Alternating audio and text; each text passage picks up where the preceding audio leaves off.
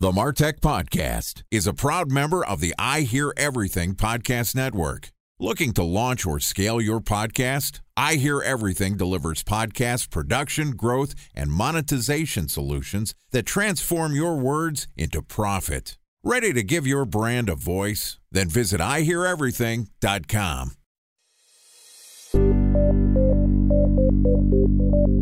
From advertising to software as a service to data.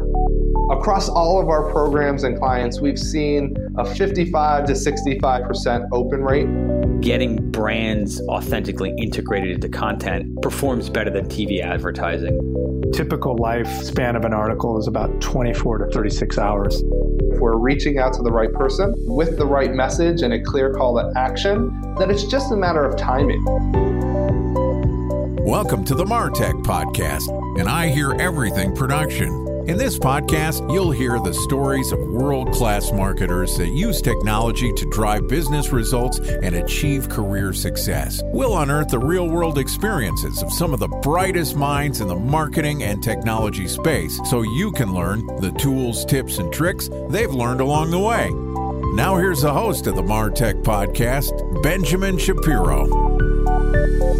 Welcome to the MarTech Podcast. I'm Benjamin Shapiro, the executive producer of the MarTech Podcast, and today we've got a special episode for you, which is going to be guest hosted by Juan Mendoza, the author of the MarTech Weekly Newsletter.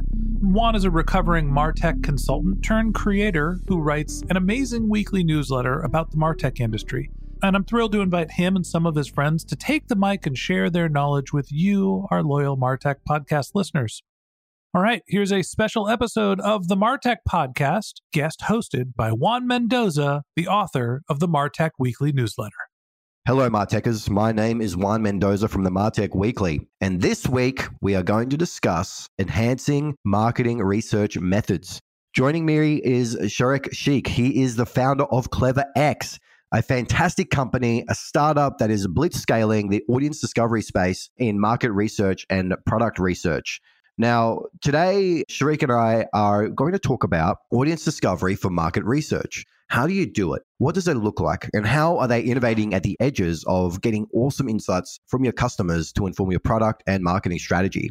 So here's our conversation with Sharekh, the founder of CleverX. Hey, Sharekh, how you doing? I'm doing great, Juan. How are you? I'm doing well. And we were actually just talking that you're based in San Francisco in the Bay Area. You must be right in the middle of just tech innovation right now. But tell us a little bit about CleverX, about your story. How did you launch this platform and what problems are you trying to solve in this audience research, market research space? So, definitely they are super innovative. You get to meet some incredible founders here. And I moved to the US like 4 years back. But my story is I'm a software engineer by trade, worked in Middle East, Europe after completing my computer science engineering back in India. But I was really fortunate to work for Gartner Research, which is the largest and the most respected technology research company in the world. And that's where I came into contact with this industry, which is market research. I had no idea how massive and big it was until I worked for Gartner. But it has its inherent inefficiencies because a lot of things haven't changed for the last 20, 30 years in this industry. So the industry has kind of like lagged of being traditional in a way that people have done the things the same way, like a service-based model. And we wanted to build a product that solves those inefficiencies. And what I mean by that is companies are spending billions of dollars. So if you look at market research as a whole, $75 billion are spent all around the world conducting research of different kinds. So be it product research, online surveys, focus groups, one-to-one video interviews or calls with industry experts.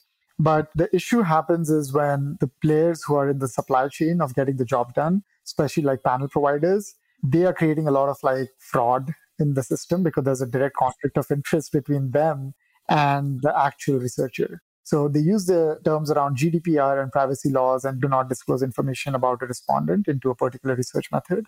So we've completely flipped that model. We're giving our customers a platform where you have thousands of senior business professionals onto the platform, just like LinkedIn. But you also have the ability to connect your research stack to our platform. So if you want to conduct online surveys, focus groups, you want to do one-on-one interviews with these individuals, you can directly talk to your respondent or your participant for your research method. So you eliminate every inefficiencies out of the process and eliminate that fraud that happens. By industry standards, that fraud is around 40%. So every dollar spent, there's 40 cents lost on fraud, which is pretty bad. That's incredible. I had no idea that there was so much fraud in the market research. Of all places where you trust some of these platforms to give you good insight, there's actually a lot of fraud going on. Can you tell me a little bit more about that in terms of how that fraud happens? What does that look like? It goes back to basic human psychology, right?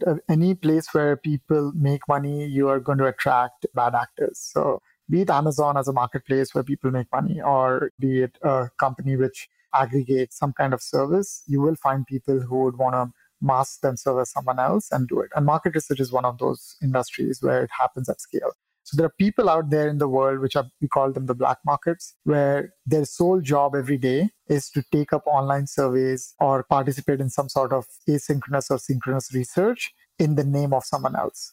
Let's say you're conducting a survey where, and especially in B2B, where like one successful survey response would cost you like somewhere between $80 to $200. There are people out there in the world who want to make $80 in 15 minutes time of just saying like, I'm someone else. So there are these black markets out there, and the companies which hire or recruit these people into the panel, their sole goal is to provide as many responses. So they're completely unaligned with the quality of work that the researcher would get.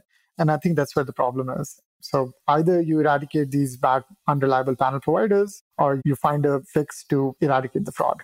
There are only two ways to fix that problem for this industry. And it's growing every year. So that's why people don't trust each other on LinkedIn. When you reach out to someone and say, hey, can you participate in my survey? And they're like, no, I'm not interested. There's no monetization mechanism. There's no trust. And I think that's the problem we're solving. It's fascinating, isn't it? Because as you say, the platform allows you to kind of look at a marketplace like similar to LinkedIn of folks that have signed up for interviews on your platform. And then the market can also do their own survey-based research on there as well. And it's a little bit of both. But I guess I want to get us into this view of like how technology can really boost and really amplify the work of doing really great customer research. Now, can you tell us a bit more about how your marketers in your platform identify their target audience and how they use technology to try and find the right folks to have these conversations with?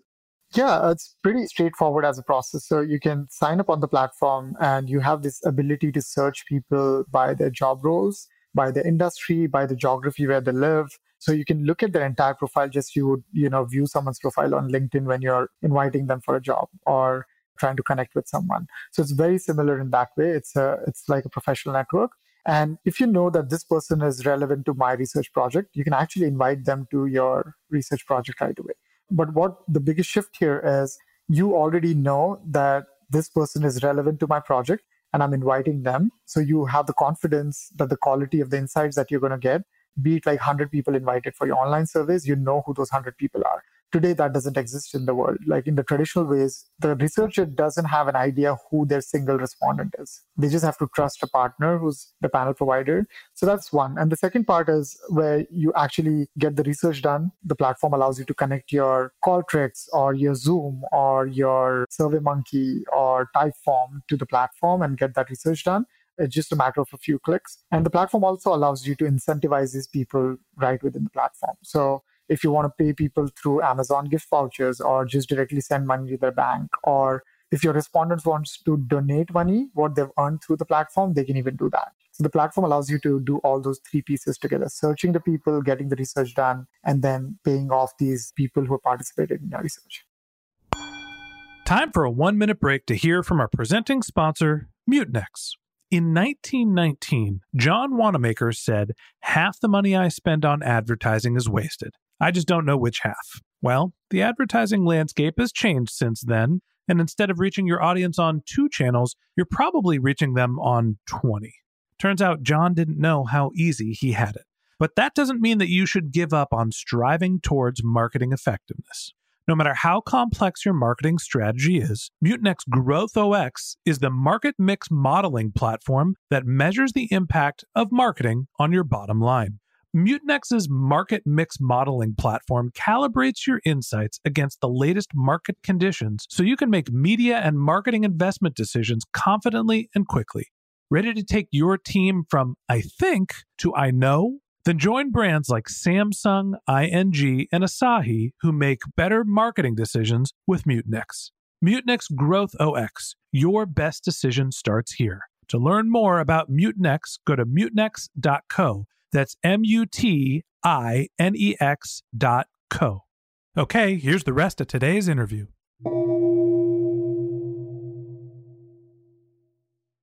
A special thanks to our presenting sponsor, Mutinex. Ready to take your team from I think to I know?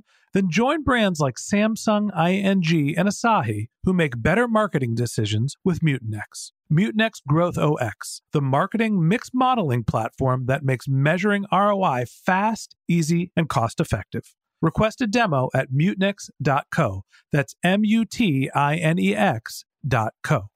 So when it comes to the actual research and how it works, could you give us a view on some of the strategies that marketing executives can kind of implement in their own organizations, particularly around the type of audience that they're after? You know, like when it comes to customer research, the most important thing is who are you talking to? Is it your customer? Is it a new product that you don't have customers for yet? Is it broader market research to understand attitudes and trends towards certain things? Is it competitor research where you're talking to the customers of competitors? There's all these different audiences, but where do you see some of the more effective marketers really hone in on that? What kind of strategies do they use to figure out that right audience?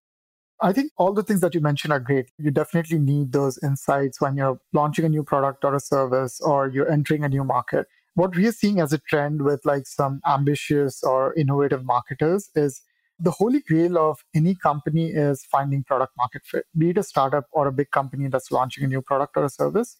The ability to find those specific 3 or 4 personas that you have a guess over, like let's say I'm trying to sell into the technology department. So should I be selling it to head of applications, head of infrastructure, head of security, or the CIO directly? And having an access to a platform like CleverX, you can actually connect with all these 4 or 5 different personas and understand what their motivations or incentives are and where the money lies in the organization. What does the budget look like? Where do these competitors are?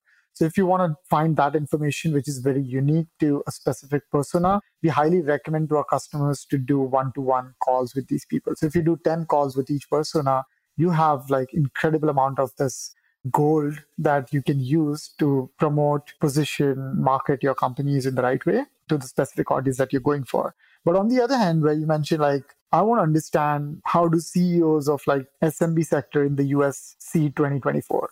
Like, are they worried about risk because of recession looming around? Are they worried about growing their companies? What are the things that they care about where a financial firm would want to like focus their energies to understand that trend so they could create products which are around lending or credit cards or financial instruments? I think in that sense, we recommend our customers to do collective intelligence. So where 500 people are giving you a sense of how they see the world is going to look like in 2024. And then based off those trends, you can position or create your products accordingly. So both of them have like a very different use cases, but it completely comes down to what you're trying to solve here. So if you just want to know what your competitors are, or the kind of competitors like 1,000 people think about in your space, you should run surveys. That gives you a very, very good idea. But you want to know deeper about one single competitor and you have like 5 specific questions about that competitor, you should do those one-on-one calls with people and understand those details, the nuances of what that competitor is doing well and not so well. Yeah, there's sort of different levels of data that you can use for your goals, I think specifically. But yeah, it's a good point that like it's so valuable having that feeling, the emotional stuff, I think, often in marketing, because that informs the product strategy, the marketing, the messaging strategy. It's like, how do people actually feel? And you can only really get that through, you can get that through surveys and interviews and calls, but it is really hard to actually get that really good insight into how people are feeling about the product and when they experience it, or that, as you say, broader sort of market conditions and other things that are external to influencing a buying decision. So that's really great. But now I want to flip it over on the upside and go, okay, well, let's say I'm a marketer for a minute and I've got all these great insights. Okay, I've got a ton of awesome insight. And now I want to start bringing that into my marketing planning. We're getting, and this, as this podcast is being recorded, we're getting up to the end of the year and we're all thinking about 2024 and marketing plans for 2024. But I want to sort of understand from you and how you see this in terms of how specifically, what are the sort of use cases where taking some of these insights and bringing them into marketing campaigns? What do you see marketers doing in terms of directly informing the work that they do in their marketing strategies? That's a great question, by the way, Yon. And I think at this time, everyone's setting up their budgets for 2024. So let's assume that you conducted surveys, you conducted one-on-one interviews, different kinds of research. You had your own secondary data as well. And now you know there's at least need for this product or service out there that you want to launch probably next year. The most important thing you want to do is not spend too much time on a marketing plan. And I think I see that time and time again, especially with large companies or people who are marketers working for large companies. They spend months on just building a strategy and a plan. At Gartner, we had something called as a one-pager plan. I mean, it's a thing about not just having like a one-page marketing plan, but it's also having like the shortest snapshot of what you're going to do it. I think that's one thing I would highly recommend to marketers is not spend so much time, like months and weeks, on just building a plan, rather executing and testing multiple hypotheses as quickly as possible. Because what happens is when you run a budget with your top management, so be it a startup or a bigger company, you want to make sure that you're testing as many probabilities of things that could work or not as early as possible. And people make that mistake of testing it very, very slow, and they just think that there are only two ways of doing it, or these are the only two ways we want to position ourselves.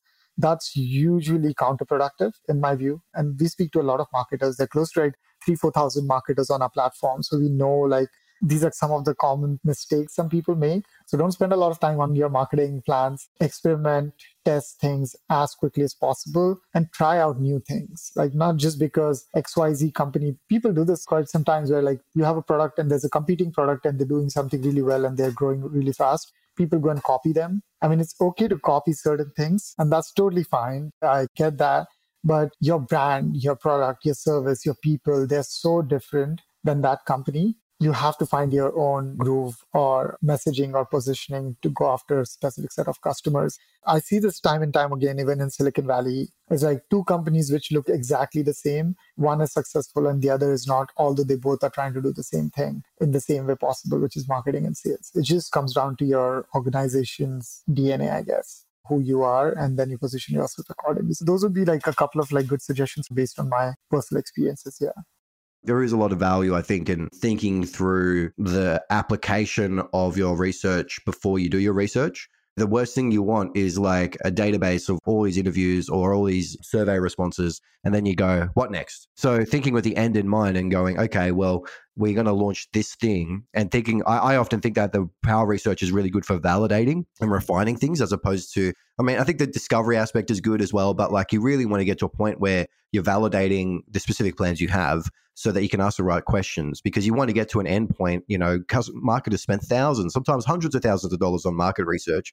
You want to have to be able to draw a straight line between the insights that you're buying and that end outcome and the changes you made, either if it's validating the existing approach that you had or your strategy, or if it's you having to pivot all of a sudden because a whole bunch of great insights came out of nowhere. For us, where we with the MarTech Weekly, we've just done a round of 30 customer interviews for our own products. And the insights that came out of that are just like, I would have never imagined that how people used our product is so different from what I had in mind. And it changes every year. And that insight is directly informing our next round of products. So we're trying to meet our customer needs as much as possible. And that's so powerful, right? And you can only really get that through scaling it up and actually using technology to make those conversations and those insights happen. So that is really wonderful. Well, thank you, Sharekh. That wraps up our first episode. Join us tomorrow as we dive further into audience research. So we're talking tomorrow about the power of video-based research. And we're going to go a little bit more into the dynamics of using video to really amplify your own research projects. So that wraps up today. Thank you to Sharekh Shaikh. He is the founder of CleverX for joining us. And we'll catch you tomorrow. Thank you, Sharekh. Thank you, Juan. Okay, that wraps up this episode of the MarTech Podcast. Thanks to our guest host, Juan Mendoza, the author of the MarTech Weekly newsletter. If you'd like to get in touch with Juan, you can find a link to his LinkedIn profile in our show notes, or you can contact him on Twitter. His handle is Juan Mendoza, but it's spelled crazy pants. It's JU4NMEND0Z4. Or it's a little easier to just visit his company's website, which is themartechweekly.com. Just one more link in our show notes I'd like to tell you about. If you didn't have a chance to take notes while you were listening to this podcast, head over to martechpod.com, where we have summaries of all of our episodes and contact information for our guests. You can also subscribe to our weekly newsletters, and you can even send us your topic suggestions or your marketing questions, which we'll answer live on our show. Of course, you can always reach out on social media. Our handle is MarTechPod, MarTechPod, on LinkedIn, Twitter, Instagram, and Facebook, or you can contact me directly. My handle is Ben J. Shap, BenJShap. And if you haven't subscribed yet and you want a daily stream of marketing and technology knowledge in your podcast feed, we're going to publish an episode every day this year. So hit the subscribe button in your podcast app, and we'll be back in your feed tomorrow morning. All right, that's it for today. But until next time, my advice is to just focus on keeping your customers happy.